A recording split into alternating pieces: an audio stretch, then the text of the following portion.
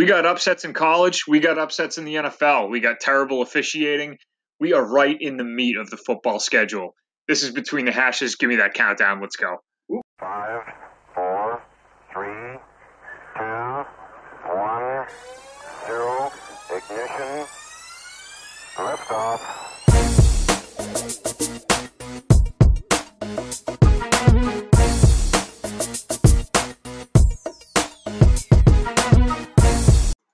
What is up, guys? Welcome back to Between the Hashes, episode 5. John here with, as always, with James, with CJ in CJ's lovely basement. Howdy. Bringing you all the news, all the hot takes regarding college and NFL. Guys, we had a crazy week in college this week. I guess that's the best place to start. Upsets all over the board. Wasn't sure if there was a game that you guys wanted to start with first. I think Old Dominion beating Virginia Tech at home was maybe the craziest one on the whole slate. Loved it.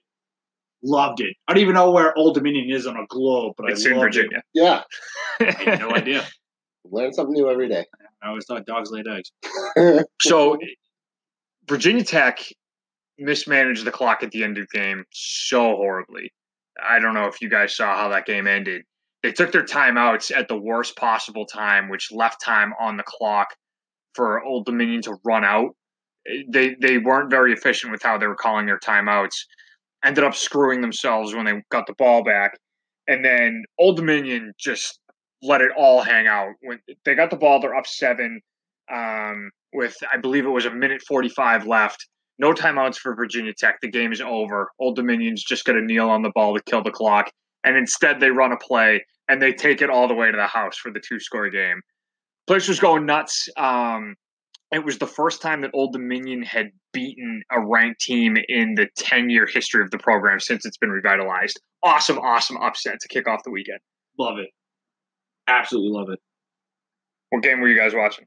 I caught the end of the Old Dominion game. I was very, very shocked. I thought this was funny. So Old Dominion a couple of years back tweeted out a picture of a new scoreboard with the Virginia Tech Old Dominion game, and Old Dominion put them up over Virginia Tech, and Virginia Tech was like, "Not so fast, wait till we get on the field, we'll see what happens." Blah blah blah blah blah blah blah blah, and yeah, Old Dominion hit on it. You got to give them that. That's ballsy. I think I thought I read Virginia Tech is scheduled to play Old Dominion for the next 6 or 7 years too. So it's not like it's not like this is going away anytime soon. That'd be great.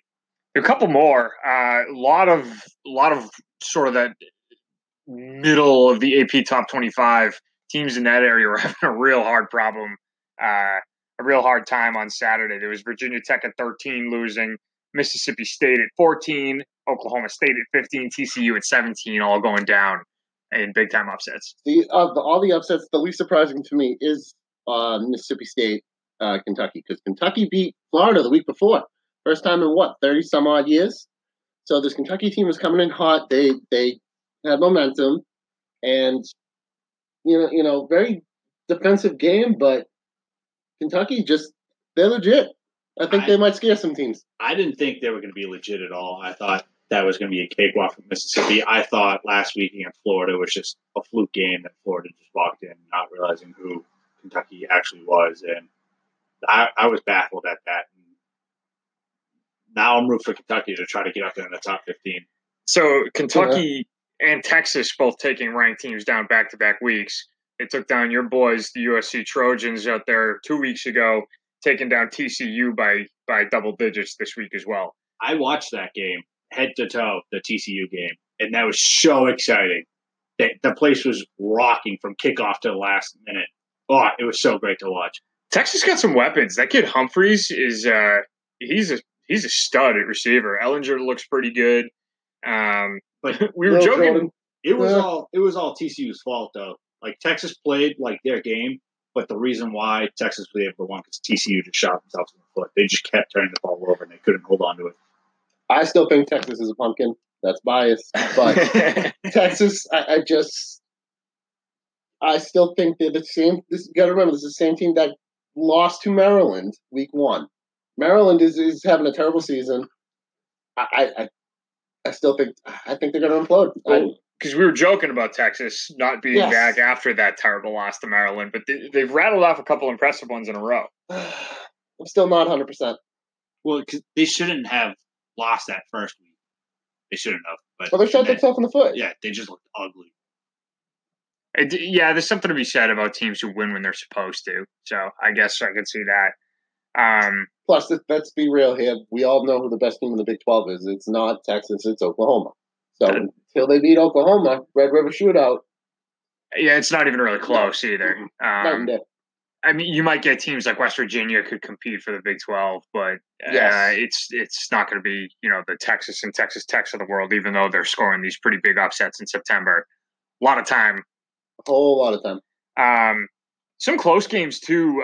We almost had a few more upsets. Stanford-Oregon was an awesome, awesome game that Oregon gave away right at the end. Oh, my God. That was so bad, And, all they had to do was run the clock out, was kneel the ball, not turn it over, and they fumble it back to Stanford. They end up going into overtime, and Stanford ends up outlasting Oregon for the win. There were a lot of surrender cobras in the Oregon stands at the end of that game. I was surrendering cobra. I just couldn't. I was staring at the TV like, well, I can't believe what I just witnessed. I thought Oregon had it in the bag. That's because they did. Yeah, Oregon found a way to lose that game more so than Stanford found a way to win. Love Oregon's quarterback though, Herbert. Oh man, that kid has balls. He has an arm. He has cannon. That's a fucking cannon. They are exciting. It doesn't matter if it's Chip Kelly there. If so gimmicky. I know it. So I know gimmicky. It. But man, they're high flying. They're fun to watch. But see, this goes back to my point a couple of weeks ago. This is when college is awesome for somebody like me who isn't totally divulged in it. When you're getting 5 and 6 crazy upsets every single week, I can see how appealing that is and how much fun it is. I just, I can't get on board with Alabama smoking Old Dominion 100-0. But when Old Dominion comes in and beats Virginia Tech by 2 scores, that I can get on board with. But now we're getting to the heat of the schedules for all the teams. Now it's put up or shut up. A lot of conference games coming up. Huge. Oh, it's the best time of the year. So bread and butter. Yeah. AP Top 25 took a big shake after all those upsets. Mississippi State dropped, I think it was 9 slots from 14 to 23. And we had 5 teams dropping out of the top 25. Virginia Tech all the way from 13 to unranked. Yeah. Oklahoma State from 15 to unranked. TCU from 17 to unranked, and then BC and A&M kind of rounded out that top 25, no longer there with losses. But we've got Duke jumping up into the top 25, Love it. The Cal Golden Bears, Texas Tech, and our friends over at Texas. Kentucky too, man. Kentucky. Yeah. 1 spot higher, too. Michigan had a nice big jump this week for you. Love it. Love it. Needed it. I needed a game like that. That's definitely a nice confidence booster. Nebraska 0-3. That blows my mind. Bringing shame to the Big Ten. The worst part, and they're a new addition to the Big Ten, but they're supposed to be a powerhouse. I haven't seen it. It used to be. Oh, a long time ago. Used to be. Notre Dame stays put. Win over the Demon Deeks. Yeah, that was a very, very convincing win. I loved what I saw. All aspects. Their special teams was awesome. They had a 56-yard punt return where they doubled up on the kickers' runners going down. The Gunners. And they actually had a designed block set up perfectly. Fink caught it, which my next prediction is Fink is going to be the next undrafted free agent golden boy of the Pats. He's small, white, fast. He's perfect for the He checks all the boxes. Yeah. Get around it. Following it. He can catch infield punts. Yeah. Belichick will reach. And so he brought it back 56 yards when they couldn't really get their offense started. And I think it was only like 7-3 at that point. And then after that mark, it was high flying offense. That was a power snap. That was real good. Yeah, that was beautiful.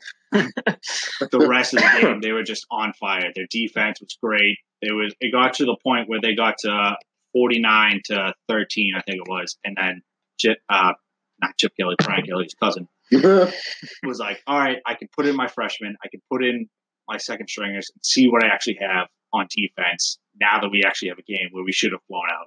Like, things are actually going our way. That's kept it close, though. It was close for a while, man. I was on the other It one was seat. very scary. It took Ian Book a while to get going. It took a couple drives just to kind of settle his nerves, get going. They found a game plan, and they just rolled with it. And Jafar Armstrong, who used to be a wide receiver, now he's a running back. Now he actually gets it. He's getting the game plan. He looks awesome, by the way. Completely awesome. You got Tony Jones Jr. looks fantastic, and now they got their star-studded running back this week going into Stanford. Dexter Williams, who's going to be a brutal force to reckon with. Go Cardinal. That's a big game. There's a couple big games on the slate coming up. Not the game of the Next week, though, man. I hate to say it, but you guys not the game of the week. It can't be. Can't be. It can't be with Ohio State, Penn State. Yep. Everybody's got that one Monumental. circled. The winner of that game's got to be in the driver's seat for the Big Ten. 100%. 100%. Who do you like in that game? Ooh, that is who I like and who I think are two different things. I know you don't like Ohio State. I think it's going to be Ohio State, but is it in Happy Valley? It's in Penn State. Oh, Happy Valley. That's a tough place to play. I just think I'm all in on McSorley. I've gushed about him for a while now. This kid is legit. I think they pull it off. I want them to pull it off. I think realistically, though, Ohio State pulls off the first game with Urban Meyer back, right? No, they. that was this past week against Tulane. It was this past week. So first big game, though. First game that matters. That really counts. So yeah, it's gonna be interesting. But Happy Valley is gonna be a rockin'. Give me the lines. Give it to me. What's the line? Have you seen? That's a good question. I meant to look that up. I'd be interested to see what that is. I mean, I feel like it's not too common in college when you have a game with such big implications this early when we're not even in October yet. I know we're kind of making our way out of the cupcake part of the schedule and we're going to get some conference matchups going forward now, but that's a big one. I mean, I'm almost surprised you don't see some of those weaker teams in the Big Ten going at each other, or you know what I mean, Ohio State taking on somebody without the pedigree of Penn State. But they really they put a doozy on for September to end the first month. Yes, Ohio State favored 3.5. By the way, over under 71.5. That's a lot of points. So, but I mean, Ohio State's offense has been on fire. I mean, Dwayne Haskins, who his breakout moment was against us last year, and he put us to shame. So this kid's legit. They got great running backs. It's just so their best player's out. Joey Bosa's brother, which is ironically he's injured, so he's sidelined for some time. But they're just such a complete team. I know previously I said Bama's probably the 33rd NFL team. Ohio State might be 34. They're just that. I mean, Penn State's no joke either. James Franklin runs a good ship up there too. They've come a long way since the whole Joe Pod. They've really turned that around. So, considering all the sanctions they had to deal with, too, to come back. I mean, quickly is a relative term, but you kind of figured they'd be in the dust for a little bit. Yeah. Bill O'Brien put him on the right path, but Franklin, he's done amazing. Killing it. Stanford, Notre Dame, big one. That I've been nervous about that one for 3 weeks now. It's a good thing you don't play because you've been looking forward to that game all these 4 weeks. Yeah, I would have been well out of. Yeah. But yeah, I'm. It's 2 4-0s. It's hard to choose Notre Dame over Stanford, especially with that huge win Stanford got last week. You guys are favorite. They're riding high. It's in South Bend, but I'm going to have to back my boys here. And Ian Book was awesome. It just gives them a whole other dynamic. It'll be interesting because the past few years where Notre Dame has kind of been on the cusp of being one of those contenders and being for real, they dominate the Wake Forests of the world. They got the big win against Michigan, obviously, early. But then when it comes into a game like this, it's kind of when they don't show up. So it'll be interesting to see if they turn that corner and if they can win this big game at home and inch closer to those final 4 spots as the year goes on. I'm well aware that they usually lose this game. That's why I'm not confident I'm going just into saying. this game. Well, you guys are the favorite. ESPN has you guys predict with a 67% chance of winning. Main thing is, can you guys stop Bryce Love? Bryce Love has not had a great start to a season. No. So is he going to break off? Is this his Heisman moment? You know, I'm going to say if he's going to have a Heisman moment, it's not going to be against Notre Dame's front seven. Their front seven is star-studded. They have 3 senior All-Americans. Yeah, but his stock goes up like tenfold if he's able to do this against a top 10 defense. Yeah, but the 2 linebackers, Tranquil and Coney, are going to be all over him. Plus, they got Stanford as a wide receiver, Sega White, 17 catches, 7 touchdowns. I mean, he's a threat. He's a big boy. You guys got to contain him. I know your secondary is pretty decent, but that's a tall task. So is it Ian Book going forward, or if he comes out with a bad second half, is it maybe we turn back to Winbush? And it's honestly what they haven't named, like, going forward. It's going to be Ian, but they're reluctant to actually say Ian because they know you got 2 very different quarterbacks that they have, and it's going to be 2 different game plans going in. It's going to be whoever they think is going to be. Yeah, I'm just curious if he starts to struggle, if that's when the 2 quarterback thing kind of comes into play, or if they're just going to ride with him going forward, regardless. That has to kill confidence. There's no way. Yeah, you need the stability. Yeah, especially after Winbush sitting and then not playing a snap. Oh yeah, last week, you got to start. Lights out after week 1, and then to be benched. Yeah, that's something. You can't play with the fear that if you mess up, you're going to get pulled. You just can't do that. You can't have the right mentality to go out there and play how you need to if you're constantly looking over your shoulder at the next guy. Any other games out there that you guys wanted to go over quick? I know there was a couple conference matchups worth looking forward to. Yeah, I'm curious to see West Virginia, Texas Tech. Texas Tech's coming in high. Up into the 25 now. Yep, finally in the top 25. Although I think they were in there the week before and then they lost and got out. But West Virginia, their offense is legit. Will Greer, I saw a stat that he has 14 touchdowns and 24 incompletions. So, wow, this kid is on fire. He Heisman front runner. I think that high powered offense, just they keep at it. I like it.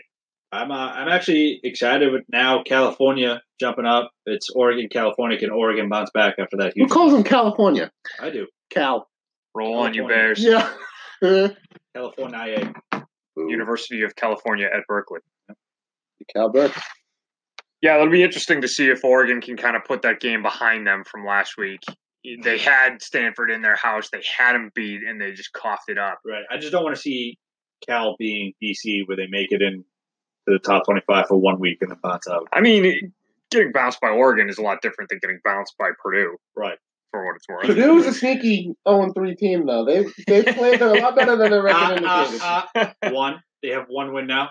They have 1. They were 0-3. I'm saying they were. They're a feisty 0-3. Yeah. And BC, their biggest superstar, AJ Dillon, he was contained. So he didn't do a single thing. I think he got 60 yards, maybe 1 touchdown. Yeah, it was like 16 carries. Yeah, so not his best game. So you cut the head off the snake. That's it. Dead. I like it.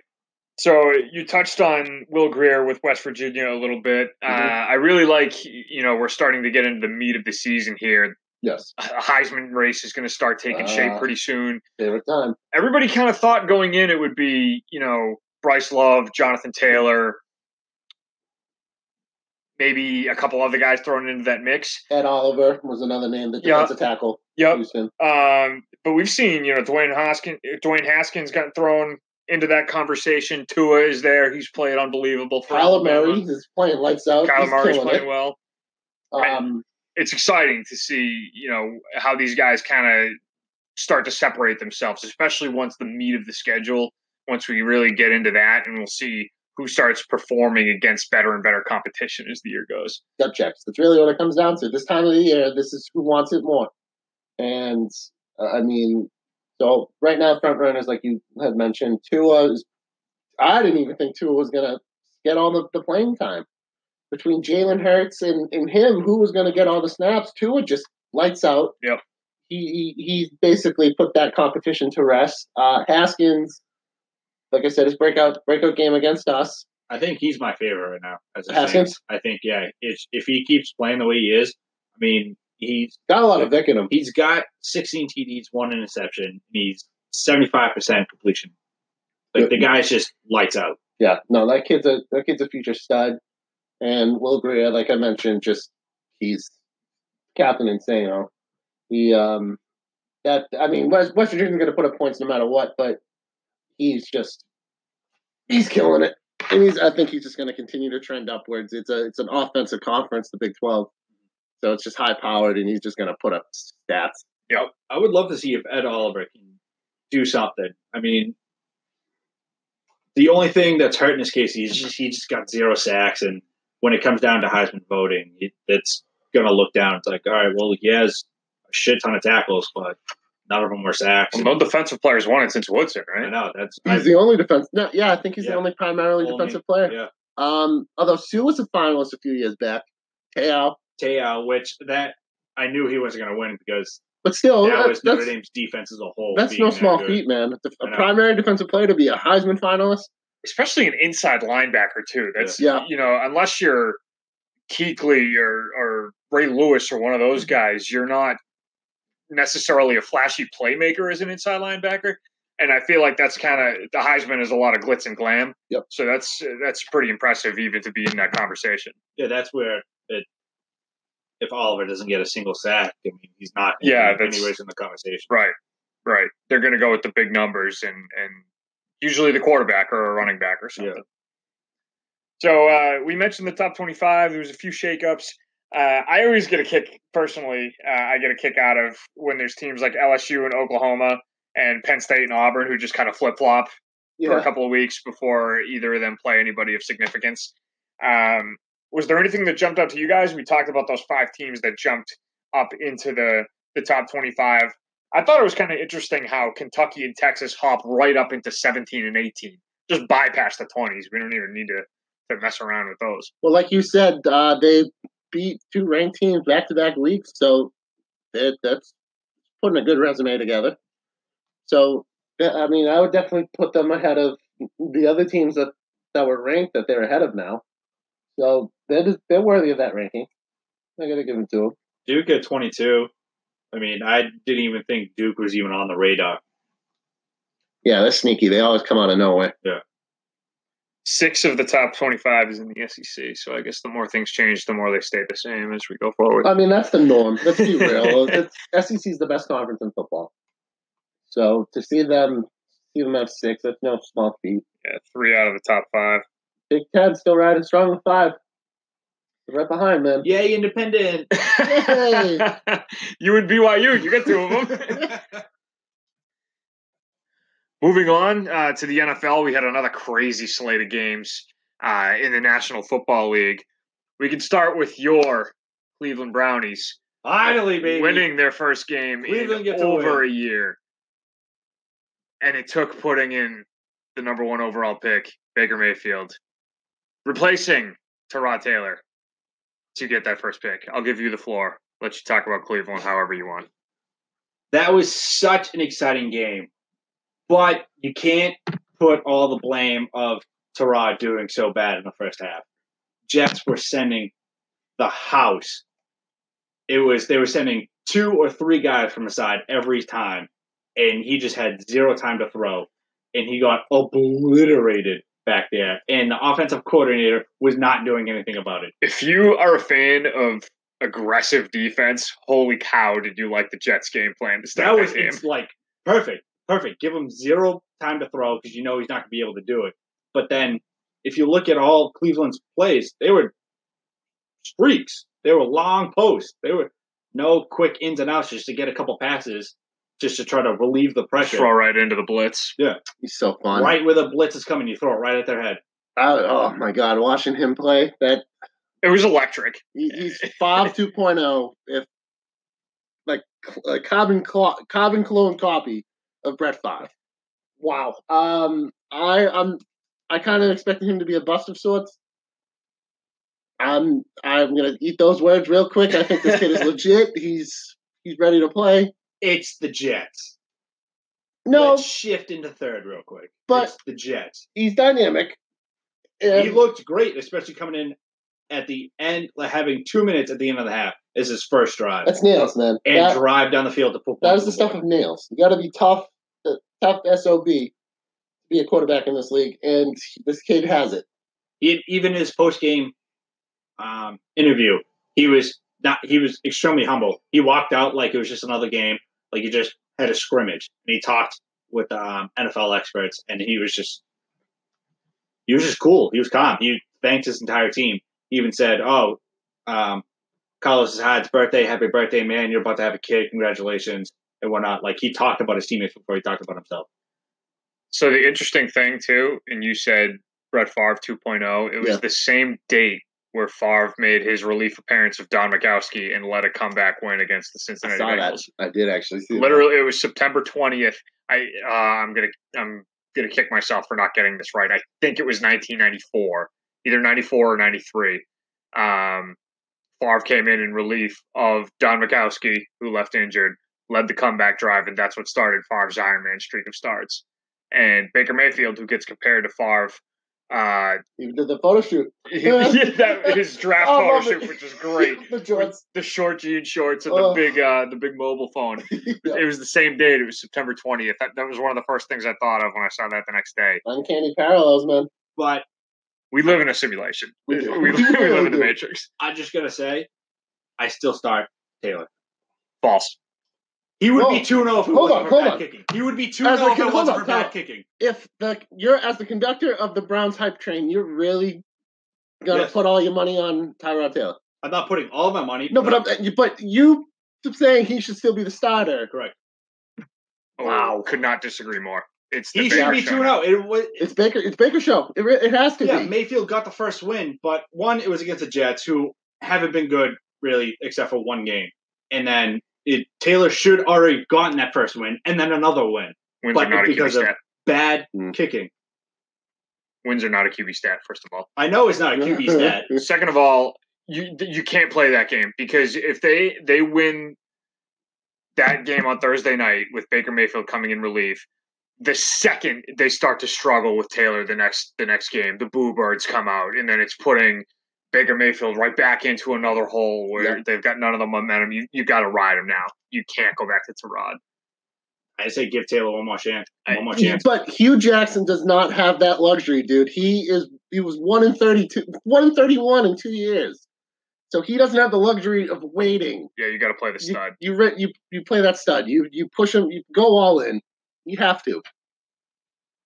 Trivia question for you: the Browns' win was on Thursday Night Football. Their previous win with Johnny Manziel, Christmas Eve, 2016, was a Saturday. When's the last time the Cleveland Browns won a game on Sunday? Ooh, that came in. That was 2016, where they only had one win. So it had to be sometime in 2015. Correct. But they only had like 4 wins that year.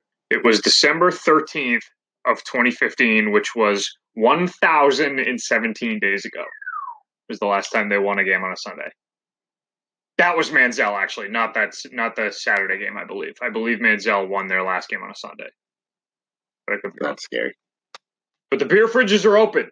Dilly. They're celebrating in Cleveland.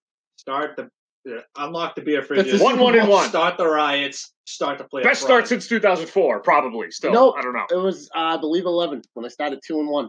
Well, how about that? How about that? I was 11 or 13. Was that the year? Was Derek Anderson a Pro Bowler that year, or was that was 07? That was 07. If it was 11, it was Hillis. Yeah, that's right. So it was before that time. I'm saying grab the coals, throw it in the fire. Let's get this train rolling. We're on to the playoffs. We're on to 5 wins. But Tyrod Taylor. Yeah, but with Tyrod Taylor. Moving on from the Brownies, I predicted at the end of our episode last week that we were going to have a tie for the third straight week, and damn it, I came pretty close with New Orleans and Atlanta. Game went to overtime at 37-37, and it took them 10 or 11 minutes of overtime to finally decide a winner. New Orleans winning an absolute shootout on the road at Atlanta, 43-37. That was the Calvin Ridley show for Atlanta. 3 touchdowns for the rookie. He looked awesome. Drew Brees lit it up. I think he's got something like 8 touchdowns, no picks so far to start the year. No picks. That's a shocker. That's not even the most impressive stat. Michael Thomas, 40 targets, 38 catches. That's crazy. 96% catch rate. That is amazing. Check his gloves. I'm pretty sure he has stick 'em on him. He's on pace for like 200 catches or something stupid at this point. Yeah, to crush double-digit catches in every game this year so far. It's absolute lights out QB duel. Matt Ryan and Drew Brees combining for 770 yards in the air and 8 touchdowns. Just unbelievable game. Kamara caught 15 passes. Michael Thomas caught 1,000. Calvin Ridley had 3 touchdowns. I think Julio had a great game. Those teams, man, every time they meet up, that's one of those games every week that I hate picking. I feel like no matter who I pick, every time it's going to be wrong. Yeah. Oh, no, I was on the edge of my seat. I was the only one who had New Orleans. Yep. And I was like, ooh. I just went with the home team because you never know, who's going to throw that 7th touchdown to take the lead when those 2 teams meet. I was pulling for Atlanta. Being a Packer fan, they have the Saints' first-round pick next year. So I was pulling for the Saints to lose to your Brownies. Too bad they stink. Too bad they didn't put Baker in a couple weeks ago. Maybe they would have won that game. Brees broke. He set the record that game. Most completions. Most completions all time. Yep. Took another one from Favre. Oh. Well, history would be kind of Favre because all of Favre's records are going to get broken. All of them will be. Except consecutive starts. Yes. And that's because it was stolen from Eli, so pretty much. Does his rank in the annals of history, does that get lowered? I don't think so. He was 3-time consecutive MVP in 95, 96, 97. Went to 2 Super Bowls, went to 2 more NFC Championship games that they lost at the end. A lot of his stats were a product of his longevity, I think. The fact that he literally didn't miss a game for... Lots of likes. 12 at a time. Yep. A lot of touchdowns, a lot of picks, a lot of passing yards, a lot of completions. It's that gunslinger mentality. He is the perfect embodiment of the gunslinger mentality. Yep. He was the perfect.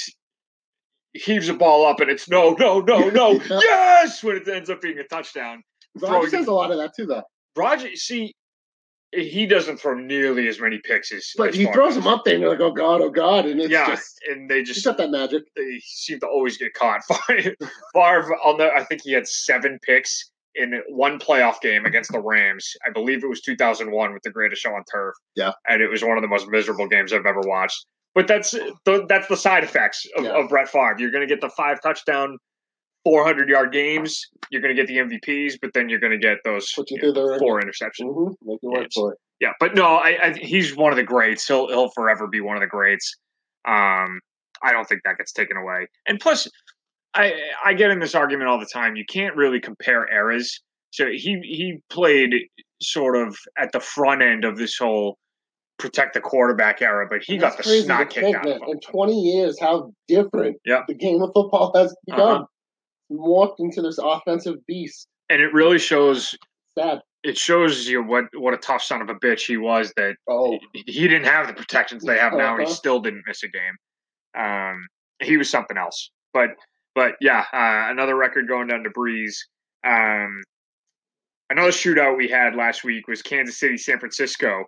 That one was close for most of the game. Mahomes went off again. He's absolutely unbelievable with what he's doing to start the year. Kansas City looks absolutely unstoppable on offense.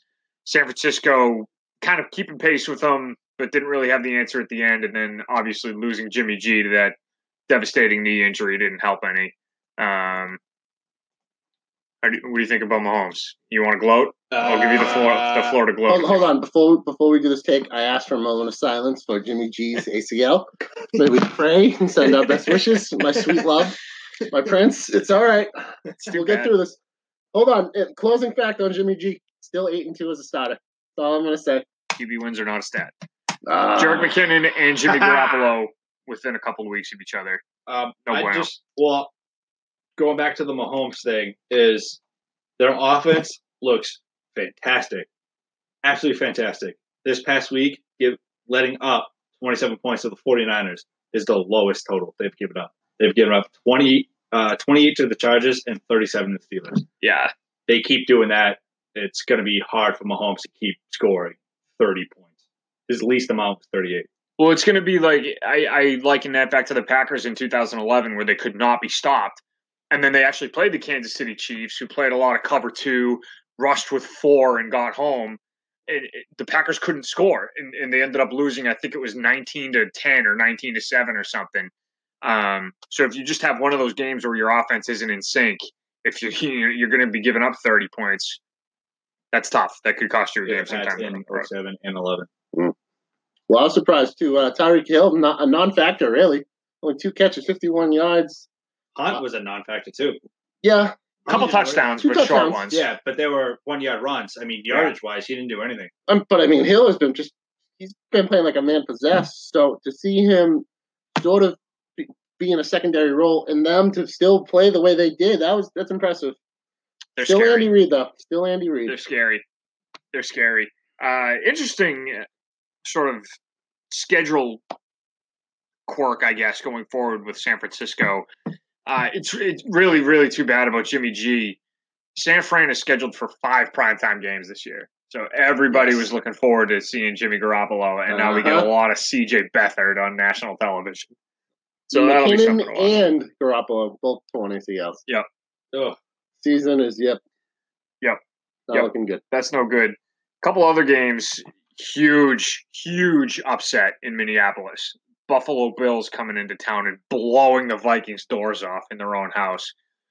To me, when I saw that, we're sitting at the bar watching Minnesota turn the ball over time and time again, and Buffalo cashing in with touchdowns time and time again. The first thought that came into my head is that is a classic trap game for Minnesota. Mm-hmm. Just came off a 70-minute overtime tie with a division rival on the road with Green Bay. A game that they should have lost, scored 19 points in the fourth quarter to come back and tie it, and then ultimately missed the field goal. Arguably game of the year so far. So far, they should have lost and should have won probably all within a span of an hour of real time. And then they play Thursday night on the road against the Rams. Mm-hmm. So they had that to look forward to. It's easy to imagine the Bills getting overlooked coming into Minnesota. 17.5-point favorites, but holy cow, they didn't come to play. And they got crushed. It wasn't even close. I mean, Buffalo put up all 27 points in the first half. Yeah. That'll. I don't care how good you think you are. That's going to put you right in the hole. And Josh Allen, he ate a bowl of balls for breakfast or something. By God, hurdling Anthony Barr. Wow, I couldn't believe it when I watching that play. I was like in total disbelief. Here I am thinking that this kid is the worst quarterback out of the bunch to come out. And here he is leaping Anthony Barr, no problem. Lighting up Minnesota on the road. Yeah, like that's a tough place to play. Everybody knows it's incredibly tough. So, wow. It's actually when they pipe in extra crowd noise too. It makes it hard to hear. Yeah, definitely.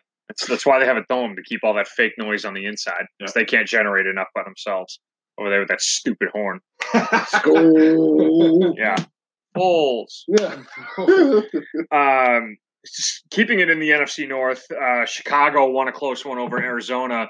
We actually got the debut of Josh Rosen coming in relief of the L7 weenie Sam Bradford, who is a fraud, who is a terrible quarterback, who has stolen $129 million from the St. Louis Rams, the Philadelphia Eagles, the Minnesota Vikings, and now the Arizona Cardinals. Isn't that amazing? I hate how you just used that term, by the way. $129 million for Sam Bradford. L7. Why do you hate that? It's just an old term. Classic. Sam reference. Yeah. So here's my little rant on Sam Bradford. And I'm mad because as a Packer fan, I wanted them to hold their lead and beat the Bears, which they could not do because Sam Bradford is a loser. I am on record saying that QB wins are not a stat, and I believe that to my grave. I do think that the quarterback influences wins more than any other position in sports, maybe other than starting pitcher in Major League Baseball. That being said, here's Sam Bradford's team records throughout his career, starting with when he got drafted first overall in 2010 by the Rams. 7-9, 2-14, 7-8-1, 7-9, 6-10. That year he tore his ACL and didn't play one down.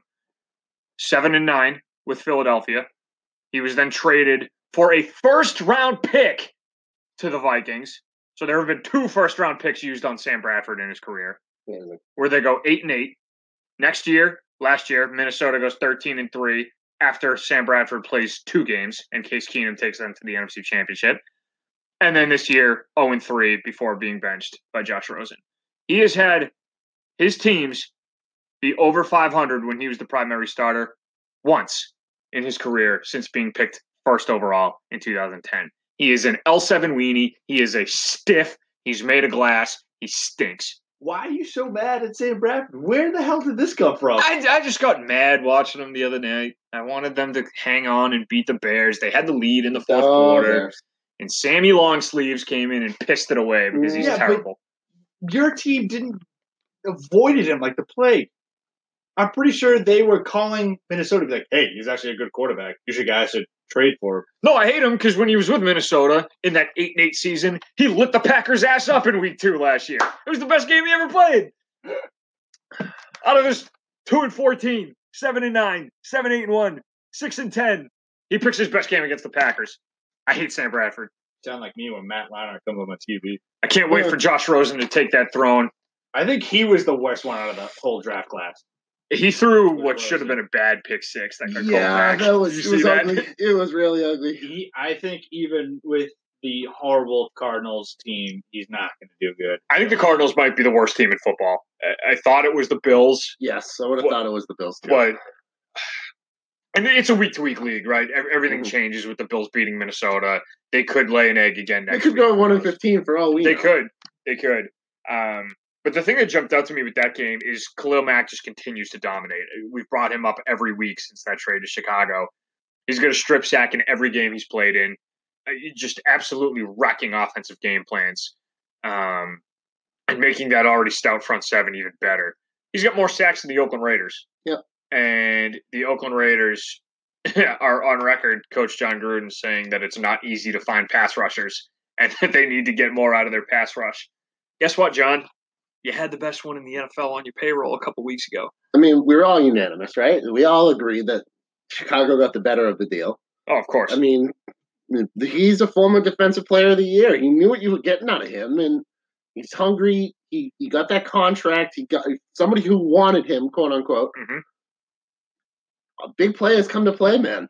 I'm not surprised in the least bit. I'm shocked that he's had 3 strip sacks in all 3 games, but no, I'm to see him playing at the level he's playing at doesn't really surprise me. No, I think anytime you see dominance at that level, it's somewhat surprising. It's like LT-like. But to see it coming from Khalil Mack is not surprising, I guess. Last big game of the week was Detroit with a big home win over the Patriots. Former Patriot defensive coordinator Matt Patricia with his first career win as a head coach Matty P. over predecessor Bill Belichick. We talked about this a little bit before we came on. I did not expect this. I thought the Pats were going to go in there and blow their doors off. I don't think the Lions are a very good team. I thought the Lions would score some points. I thought the Pats would force some key turnovers when they needed it, and I thought that they were going to run away by the end of the game. And that's not how this one turned out. I thought the Pats were going to win, but waking up that morning and after the 1 o'clock games, huge upsets everywhere. And then the 4 o'clock games, and I'm like, nah, the Lions are probably going to win just because how this day is turning out, and it's because it's the Pats, and their defense is atrocious. Their defense is slow. Dumpster fire. Absolute dumpster fire. Well, I mean, look at the stats. If you look at the stats alone, numbers don't lie. Detroit outpossessed the Patriots 39 minutes to 20. That was alarming in the first half. Yes. I think the Pats had the ball for like 4 minutes in the first quarter or something. It's because they went 3 and out twice, I believe. Yeah. I mean, they doubled them in yards, doubled them in first downs. It's just the Pats. Oh my God, Well, when your quarterback doesn't show up for mandatory workouts with the team, and they're optional. You have zero. Optional, man. Yeah, but when you have an entire new receiving core, you don't want your star quarterback. We have 2 wide receivers.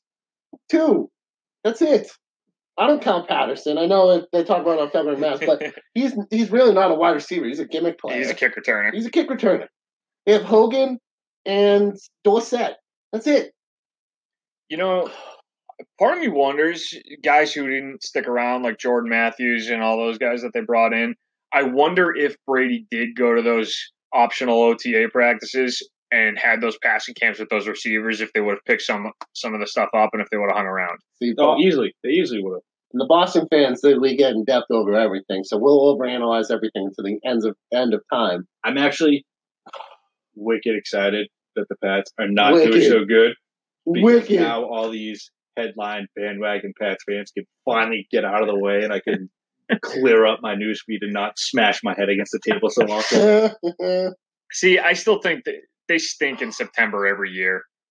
I think they're gonna be a different looking team come Thanksgiving than they are right now. Yes, I agree. But can we all agree at least that in years past the framework has still looked a hell of a lot better than it does now? That's very, very true. There are a lot of reasons for concern. Yeah, they're not going to get any better if they don't do anything on defense. If they don't make a single upgrade on defense, it's going to be like this for the entire season. That's the problem, and I run into this a lot as a Packer fan and seeing other Packer fans.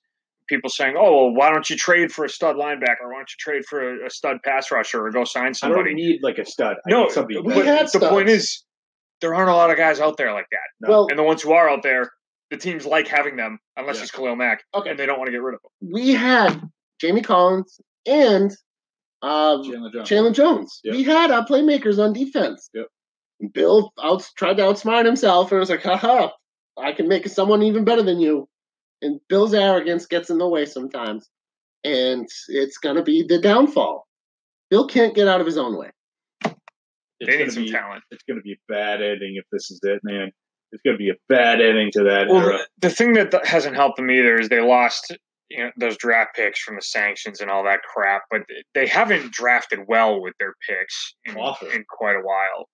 Their first round picks, they don't have a very good track record the last few years with those guys. They have technically 3 starting players in the past 8 first rounders that they've drafted. They have 3 on the current roster that do anything. And that's like when they took Sony Michel this year. He looked bad. Yeah, he'll turn it around. He'll be a playmaker, but they had so many other areas of need. And then they spent the first round pick on a running back. I thought that was they didn't need a running back. They broke down the snaps too. On the snaps that Michelle was in, he was so likely to get the ball. The percentage was like 80-90%. Really? So if he was in there, he's getting the ball. Yeah. So the Pats are becoming very one-dimensional and very predictable. They're trying to out-patriot themselves. Yeah. They're going to implode. The writing is so close. It's so close in front of them. It's just there's no way. It's unavoidable. They did this to themselves. I'm still not gonna say that they're done. Everybody's been saying that they've been done for the past 4 years, and they just prove them wrong every time. So I'm okay being wrong if they actually are done. I'll take that. And I hope I'm wrong too. I would love to see the Patriots go on a nice run here, but it's hard to see. It's hard to say that when it looks like this. Especially when they made some of the boneheaded moves they have. It's just... This is a big week coming up for them with Miami. I thought... I don't know. I thought Miami was going to stink coming into this year, and they're one of the few 3-0 teams left. They've got the game at home. I think they'll be okay. But if they lose that game, they're 3 games behind Miami with a head-to-head loss. And we're not even in November yet. They'll go 1-1 against Miami, but the loss won't come up. They won't. I don't think they'll lose. They'll lose in Miami like they always do. I as a Pats fan, I hope they lose this game just to give them a kick of the pants and a reality check that be like, yeah, but something's got to wake up. When was the last time the Pats have dropped 3 in a row? It's never happened. Exactly, like since the 60s. Well, the last time they started, if they lose this, The they'll days be of one. Jim Plunkett. They'll be 1-3 if they lose this, and the last time they started 1-3 is in 2001. Interesting. Fun fact Friday. Fun nugget. Really? They started 1-3 that year? Started 1-3. They won his first start, right? Indy. His first start, but when he came into place in for Drew, they lost that game. Yeah, against the Jets. That was. But then they went. They were like 3-5, and then they just won the rest of the games out from there. One more thing that jumped out from this past week, officiating, yet again, can't get out of their own way. Happened to Clay Matthews for the third week in a row. Should have taken that bet, by the way. Yeah, plus 400. Yeah. But the thing that really jumped out to me was Dolphins defensive lineman William Hayes. Had 2 sacks this year through the first 3 weeks. Broke through the line, was going in to sack Derek Carr. Tried to contort his body so that he doesn't land with his body weight on the quarterback. Ends up getting his cleat caught in the turf, torn ACL, done for the year. Because of this stupid-ass rule about protecting the quarterbacks as much as they will. William Hayes now loses his season to a torn ACL because he's afraid, it's in his head, that he's going to get a penalty call when he's making a big play for his defense. Now he's lost for the year. So really unfortunate. The league, like I said last week, can't get out of their own way. Nope.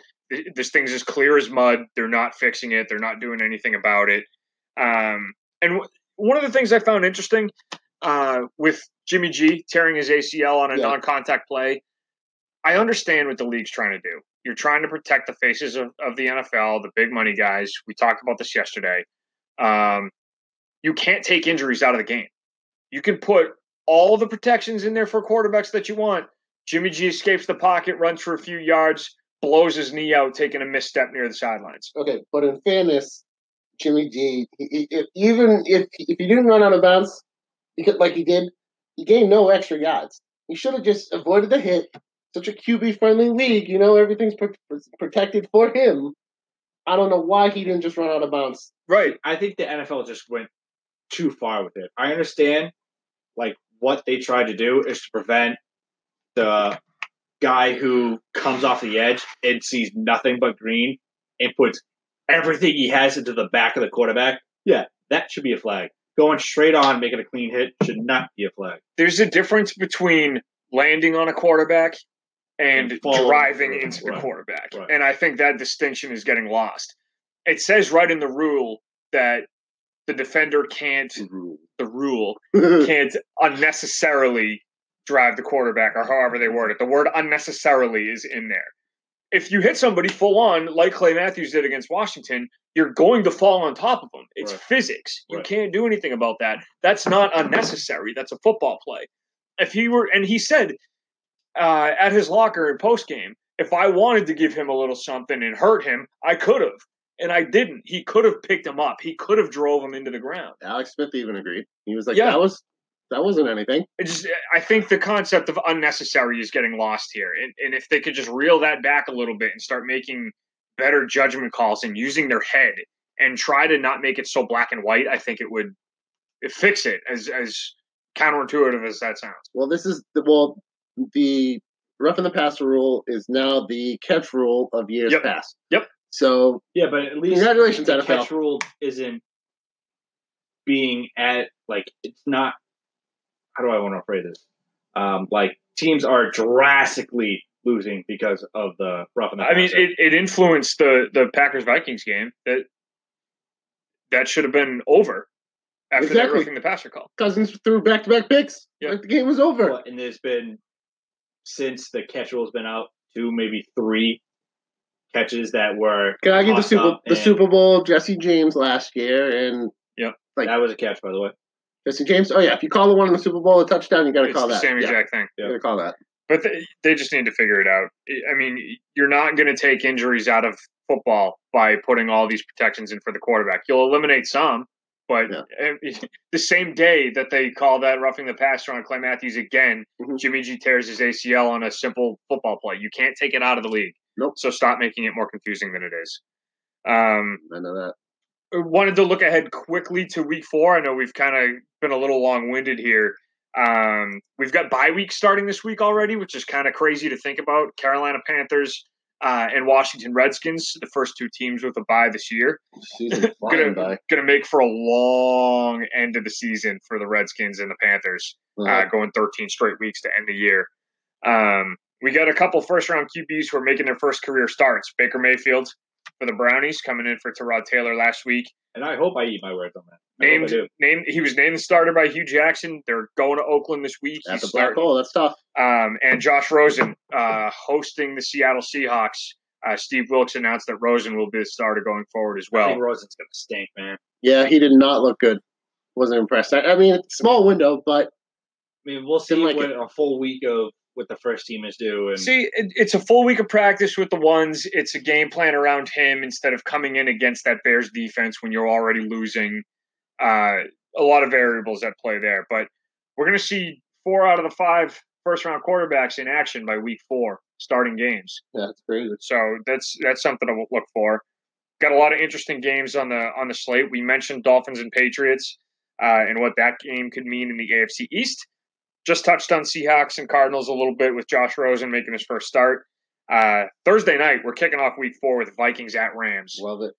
Insane game for Thursday night football. If the Vikings play anything they did last week, then it's not going to be that great of a game. Well, that's what I think last week was a trap game because they're getting up for this game with the Rams. Yep. I think we're really going to see if the Rams are for real. I think they are. I think they are too. The teams that they've beat so far haven't been world beaters. No. You can only beat who's in front of you, and they've beat the piss out of everybody in front of them. Defense is a little shaken up, though. Peters and Talib are a little injury bug there. Going to miss some time. Both of them, I think, are going to miss some time. Yeah. So that'll be interesting to see how that shakes out. We've got Browns and Raiders with Baker Mayfield's first start. We mentioned that. I think that's a great defense for him to have his first official start against. Winless Oakland Raiders hosting the Cleveland Browns, so something's got to give there. Are the Browns going to win 2 in a row, or is John Gruden going to get his first win since coming back and putting that headset back on? Go either way. Gruden's waiting another week. Of course you would say that. Yep. I still cannot get over the fact that you want Tyrod. I'm not hating Baker starting. I get the fact, but I'm still saying everybody immediately threw him to the wayside. I'm I would have given it some thought. Taylor could have been 2-0, even though QB wins is not. But by the end of this year, I'm going to go through all of the clips, all the episodes, and compile a list of all your Browns takes just to see how consistent you are with your takes. I said Browns is constantly going but to Tyrod, remember that. Tyrod Taylor should start. Okay. So if it went either, if they said Taylor's still the starter, I would not be upset. But I'm rooting for Baker because I want the Browns to go. It's electric, man. I meant to bring this up earlier, and it totally slipped my mind. Just more ammo in my QB wins are not a stat gun. Baker Mayfield did not get credit for that win. Tyrod Taylor did. Which is weird. I figured it would be like relief pitchers, where if they're in the game and they end up winning. Well, it's because it's not a real stat. When did Tyrod get hurt? Before the second half. Yeah. It was 2 Before the second half? So yeah. Come on. That's a crap stat. Yep. QB wins, baby. QB wins. Tyrod Taylor with that big comeback win for the Browns. How about it? Love it. And then to round out this week, we have Ravens-Steelers on Sunday Night Football. Big-time bruiser battle in the AFC North. Steelers got to come to play. They finally got that first win they were looking for last week. No easy task with Baltimore coming in. If Steelers lose this, Tomlin on the hot seat? I don't think this game. I think if they have a losing year, then, yeah, that conversation gets they're going to be 0-2-1. They're 1-1-1. Oh, 1-1-1. That's right. They won last week. Yeah. No, I think the bigger storyline is if and when they move on from Le'Veon Bell. Where's he going to end up? I've heard the Jets is a possible landing spot. The Jets reached out to him for him. Yeah. About him. But did they even consider it? I think it was just, hey, are you interested in dealing him? Yeah. One of those conversations. Know. Who knows? Yeah. But yeah, that's interesting. James Conner's played well. Yes. He's not Le'Veon Bell, but he's been serviceable. No, I mean, like I said previously, he was great in college. So I'm not really too surprised to see that consistency there. It's going to be interesting. AFC North games are just smash mouth. Mhm. I'll be interested to see if that roughing the passer call comes into play with Terrell Suggs coming off the edge. And, you get two quarterbacks who more stand in the pocket a little more than others. Big Ben moves a little bit. Flacco's not going anywhere. No, Flacco, nope. There's going to be some hits on the quarterback on Sunday night. Yes. I'll be interested to see how that gets called. And then rounding out week 4, we've got Chiefs at the Denver Broncos on Monday night. It's really our first look on primetime with Patrick Mahomes. We've all seen the highlights. We've all seen the touchdowns. I'm super excited to actually see him play and see what that looks like. And see just a little more than, the arm throwing 60 yards on a highlight.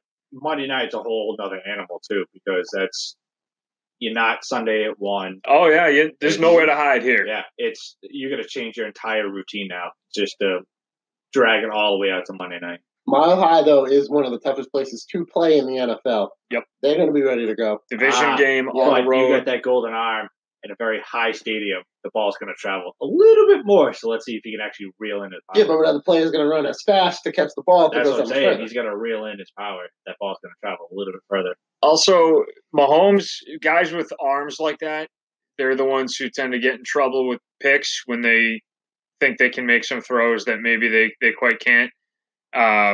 Road game, division game, national TV. It's going to be a good test for him. I'm real interested to see how he comes out of that. Yeah, I like it. What do you guys got? What do you want to end on? Well, forgot to mention. I wanted to briefly talk about what happened with the Titans-Jags game. 9-6. Kickers, baby. Kickers are people too. Yeah, but Good Lord. Who's even quarterbacking for Titans? It was Gabbert got hurt. Yeah. Gabbert's in the concussion protocol, so then they had to send Mariota in, who can't feel his hand or something. He had one hand. He had one hand tied behind his back. Yeah, that was Jacksonville one of those. Can't put up points against Titans, and then somehow the Titans go down for 3 drives and score field goals. Division games are weird, man. Football games are weird to start. Division games are even weirder. Weird stuff happens in division games.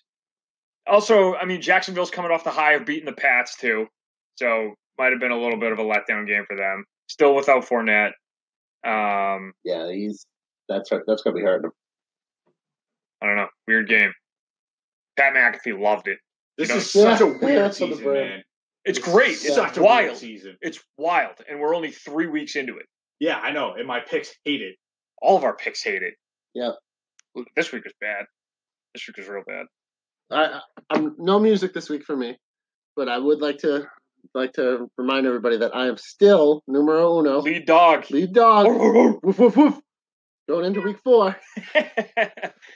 I don't know, man. It's weird season so far. I love it. What's that saying? He likes it. Oh yeah, fool's gold. Yeah. This is fool's gold. Not so fast, my friend. I need to start pulling a George Costanza because every intuition I have is completely wrong when it comes to picking these games. Honestly, I pick my games. I don't even overthink it. Once I pick it, that's it. I cannot touch it because I will overguess, and I always get it wrong. See, because I always forget to do my research, and then you're asking for the picks, and I'm at work, and I'm on a piece of cardboard and send you a picture. You got to get them into me before Thursday, man. That's I know, and then I think of it last minute, and I'm like, oh crap, and I rush through it.